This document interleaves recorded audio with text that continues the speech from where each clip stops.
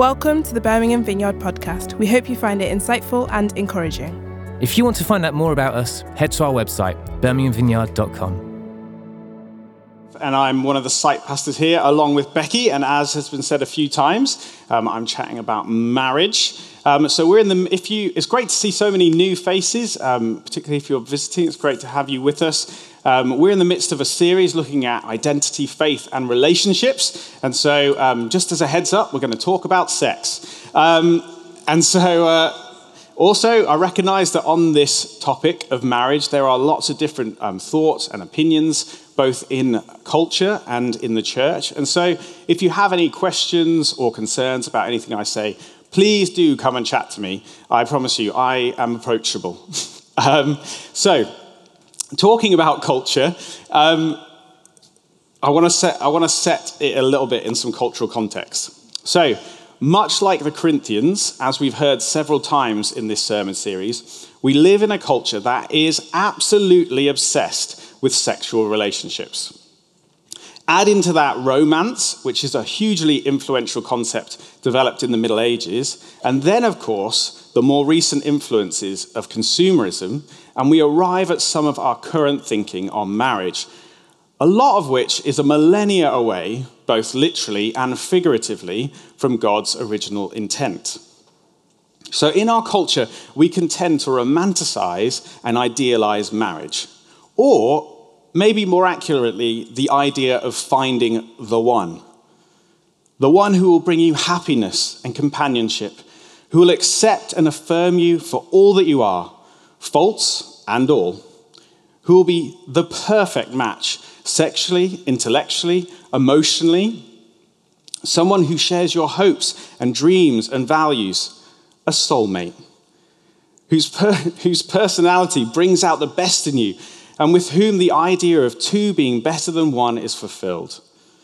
Their strengths cover all your weaknesses. They are the one who will keep you company, will keep you young at heart in your later years and stop you being lonely, fulfilling all your needs single-handedly, ensure that you are brought to wholeness and the very best version of yourself. Well, when you put it all together, sounds pretty unrealistic, really, doesn't it? I mean, who can live up to those expectations, or in reality, carry the crushing burden of being someone's everything? But there are elements of truth in there, and they kind of feel right, bits of it. But you know, it's weird. Sometimes in our culture, people can be so committed to these ideals that it holds them back from committing to marriage. They might say, okay, I'll live with you like we're married, but I don't actually want to marry you in case, the one turns up. I mean, the real one. It might be you, but I don't know, so I'm not going to commit. Many in our society live their lives through a series of sexual relationships, trying out compatibility to see if this one is the one. And sometimes, more deliberately, wanting to reap the gratifications of a short-term sexual relationship, not wanting to commit to the lifelong commitment that marriage entails. And for every person making those decisions, there are the other halves, the ones left betrayed and abandoned, wounded, hurt, wondering if marriage is just an over-romanticized and out-of-date thing after all. So this is something of what culture has to say about marriage, but we believe that the Bible speaks prophetically into culture, encouraging us where we have got it right and challenging and correcting us where we have strayed. And this morning, I want to take a look at what the Bible has to say about marriage. Last week, Pippa and Lauren did a great job dealing with the question of singleness and looking at the passage of 1 Corinthians 7. And so I'm going to not focus so much on that passage, but rather take a bit more of a kind of Bible overview. So with all that said, let's read some scripture. The beginning is always a great place to start. And so in Genesis 2, it says this: "The Lord God said, 'It is not good for the man to be alone. I will make a helper suitable for him.'" Don't get hung up on that word helper. God uses that word to describe himself, and it's also a name that's used regularly for the Holy Spirit. So it's not in any way a value statement. It's just a function statement in this case. Now the Lord God has formed out of the ground all the wild animals and all the birds in the sky. He brought them to the man to see what he would name them. But for Adam, no suitable helper was found. So the Lord God caused the man to fall into a deep sleep. And while he was sleeping, he took one of the man's ribs and then closed up the place with flesh. Then the Lord God made a woman from the rib he had taken out of man, and he brought her to the man. And the man said, or more accurately in the Hebrew, sung, "This is now bone of my bone, flesh of my flesh. She shall be called woman, and she was taken out of man." That is why a man leaves his father and mother and is united to his wife, and they become one flesh. Adam and his wife were naked, and they felt no shame. So in this passage, we see that the union of man and woman, in what culture later calls marriage, was God's idea. In verse 24, it starts in some translations, therefore, which implies that the previous verses contain some kind of explanation as to why marriage. Well, the picture there is that in the creation of two sexes, male and female, something that was once united has been separated, so that in the union of man and woman, that separation is reconciled. It points to the reality that no single sex or gender can fully express God's image on their own. That is why we are called into community. Marriage, therefore, bears witness to God's intentional creation of gender difference and its goodness, and affirms its necessity and value. On this theme, Paul later on in 1 Corinthians writes this, "Nevertheless, in the Lord, woman is not independent of man, nor is man independent of woman. For as woman came from man, so also man is born of woman. But everything comes from God." So marriage and sex is one way that our interdependence as man and woman is expressed and affirmed. Marriage and sex So we see that marriage affirms our difference, our independence, and the importance of our unity. But what about the question of helper? What is she helping him with? Well, God gives Adam and Eve this command in Genesis 1. It says, God blessed them and said to them, "Be fruitful and multiply and increase in number. Fill the earth and subdue it. Rule over the fish of the sea, the birds in the sky, and over every living creature that moves on the ground." So Eve is not just helping Adam feel less lonely. As they looked at last week on singleness, the biblical solution to loneliness is not marriage. It is friendship and community. So to state the obvious, man on his own cannot fulfill God's command to be fruitful and multiply. Rather, in sex, this sense of interdependence and the coming together of difference is expressed in a very real physical way. And it is only by the joining together of male and female that new life is created and more humans are born. Our bodies are generally designed in that way, and our differences from each other enable the blessing of new life to be created. But in saying this, I don't want to reduce gender difference to mere physicality, nor to say that individuals and couples who struggle with infertility are in some way second class. And also, this isn't the only role, because ultimately they rule together. It's not just about reproduction, it's also about ruling. But what I do want to do is highlight the beauty, power, and necessity of gender difference in God's design. But is this just an Old Testament idea that we can, move away from as for those of us who are under the new covenant? Can we do away with this? Well, Jesus in Matthew 19, when asked about divorce, quotes this verse in defining marriage and its permanence. And we saw the other week, when we looked at 1 Corinthians 6, that Paul, when defining sexual immorality and the bounds to sexual activity, he quotes these verses as well. So, it's a New Testament principle as well. But however, with all of that said, Jesus is also clear that we are not to idealize or overemphasize marriage, because marriage and sex are not eternal. So Jesus says in Mark 12, When the dead rise, they will neither marry nor be given in marriage. They will be like the angels in heaven. So in the new creation, I will not be married to Becky, nor will we be having sex, because sex and marriage are blessings only for this life, because they point beyond themselves and find their fulfillment in the unity with Jesus in the new creation. We see this in Ephesians 5 as well, where Paul writes, "Husbands, love your wives just as Christ loved the church and gave himself up for her, to make her holy, cleansing her by the washing of water through the word, and to present her to himself as a radiant church, without stain or wrinkle or blemish, but holy and blameless. In the same way, husbands ought to love their wives as their own bodies. He who loves his wife loves himself. After all, no one ever hated their own body, but they feed and care for their body, just as Christ does the church. For we are members of his body. For this reason, a man will leave his father and mother and be united to his wife, and the two will become one flesh.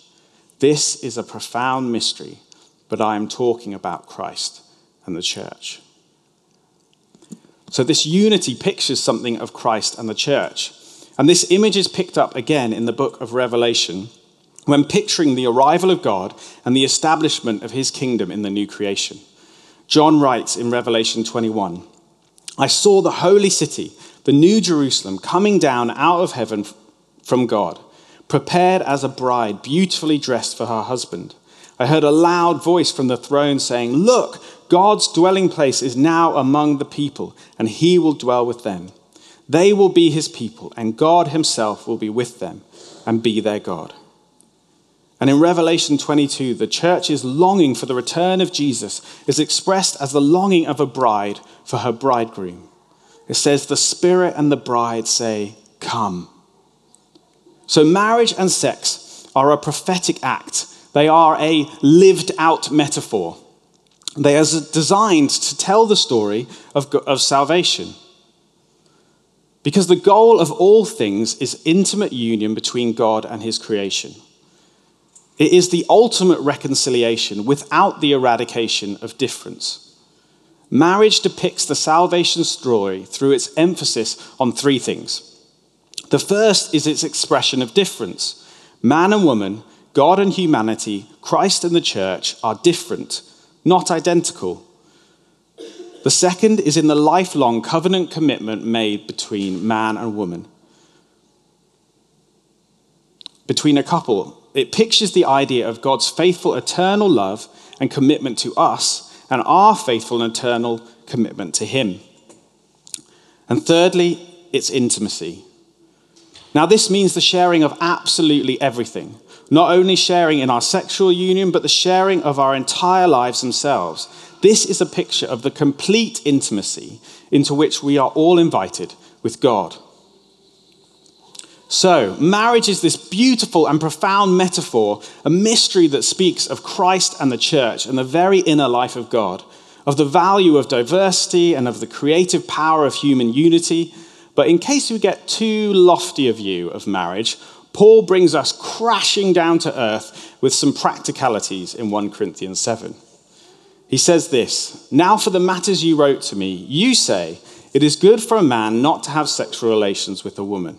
But since sexual immorality is occurring, each man should have sexual relations with his own wife, and each woman with her own husband. The husband should fulfill his marital duties to his wife, and likewise the wife to her husband. The wife does not have authority over her own body, but yields it to her husband. And in the same way, the husband does not have authority over his own body, but yields it to his wife." Notice there that that's mutual. They belong to each other. It's not that the wife belongs to their husband, which is the terrible way that it's been applied in history. It's a mutual owning of one another. The wife does not have authority. Do not deprive each other, perhaps except by mutual consent, and for a time, so that you may devote yourselves to prayer. Then come together again, so that Satan will not tempt you because of your lack of self-control. I say this as a concession, not as a command. I wish that all of you were as I am, but each of you has your own gift from God. One has this gift, another that. Now to the unmarried and the widow, I say, it is good for them to stay unmarried, as I do. But if they cannot control themselves, they should marry. For it's better to marry than burn with passion. But if you do marry, you haven't sinned. Phew. But those who marry will face many troubles in this life, and I want to spare you this. So, to sum up what Paul is saying, I wish everyone was unmarried, holy and self-controlled like me, so that they were free to follow God undistracted. But since so many of you are filled with uncontrolled lust, so that you don't sin, I guess it's okay if you get married. For Paul, in this passage, marriage is a concession. It's a practical solution to prevent sin. But here's the thing. I think Paul is well aware that marriage doesn't solve everything. Now, rather stereotypically, I got married at 22, and in my youthful naivety, I thought that marriage would mean that I would be having all the sex that I could ever want. But that's not the reality. As Paul mentions in our passage, sex is a spiritual battleground. Someone once said to me that before you get married, Satan does everything he can to make sure you have sex, and once you get married, he does everything he can to make sure you don't. And this has definitely been my experience. I've taken a lot, and to be honest, I've talked to a lot of married people, and I can tell you this. Even in the happiest of marriages, I haven't met anyone who is sexually fulfilled. Now, our society often talks about sexual fulfillment. And as a Christian, sometimes we can paint the picture that it's God's ideal for us too. That all we need to do is get married, and then we can be sexually fulfilled.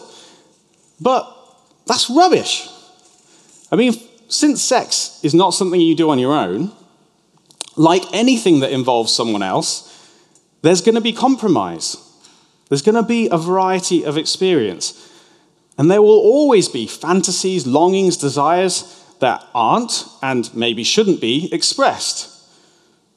God's invitation to all of us is not sexual fulfillment, but rather to pursue a journey of sexual contentment.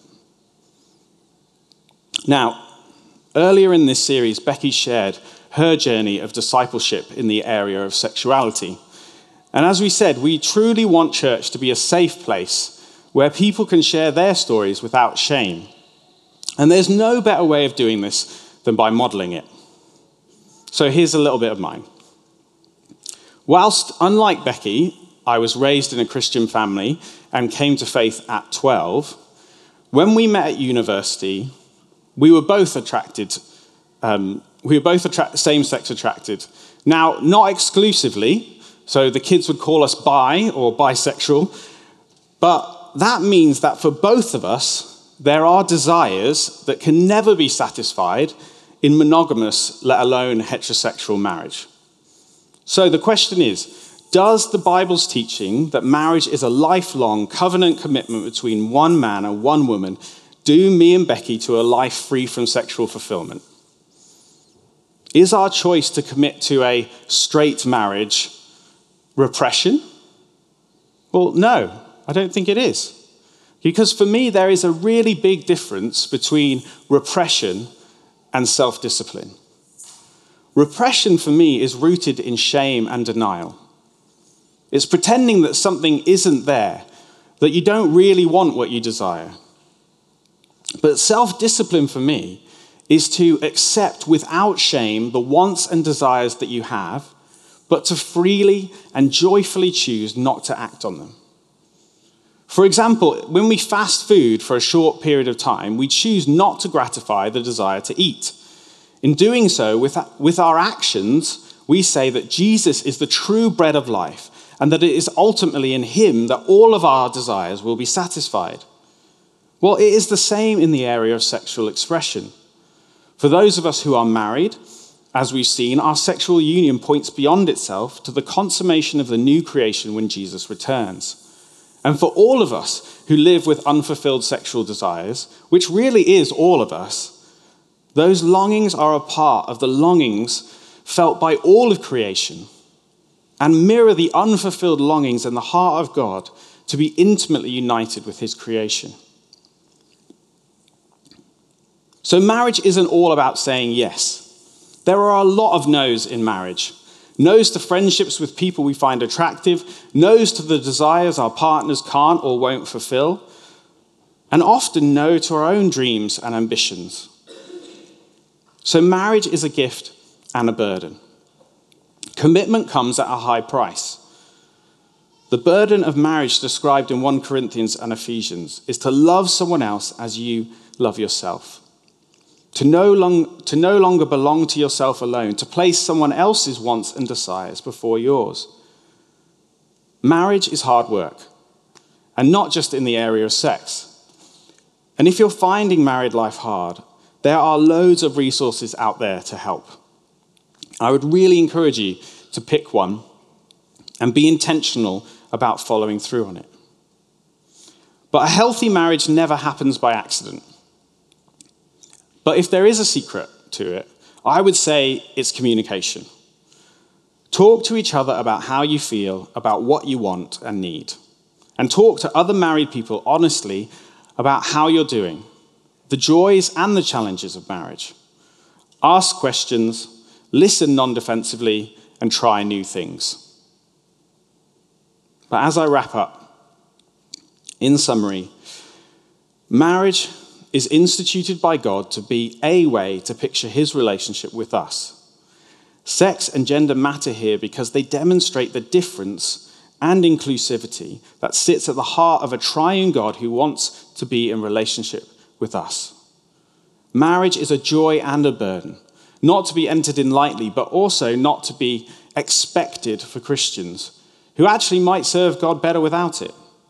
Sexual fulfillment is not found in one partner or in many partners. Sexual contentment is found by choice, a choice to live always rejoicing and thankful in what God has given us, without pretending that it's perfect.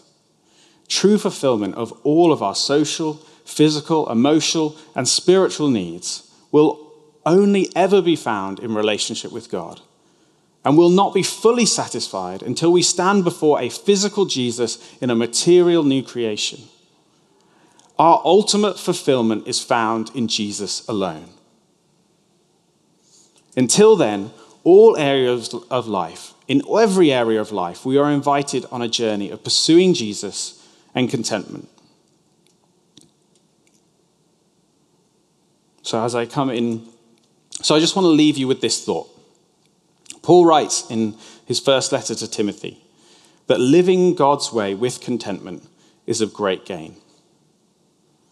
So as we come to our next moment of worship, I just want to invite you to reflect on this question.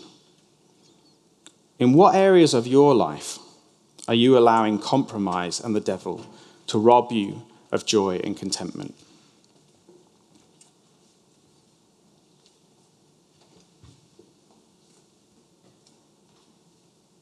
So just as the band set up, maybe you just want to, God is still here. He's still present with us. You just want to take a quiet moment to just sit with God and ask yourself, what is God saying to me this morning, and how am I going to respond? Where is he inviting me to pursue contentment this morning? We hope you enjoyed the talk and found it helpful. We'd love to welcome you to one of our gatherings. We meet in multiple locations at multiple times on Sundays, as well as in midweek small groups across the city. More information on all of these can be found at our website, birminghamvineyard.com. Thanks for listening. Have a great day and God bless.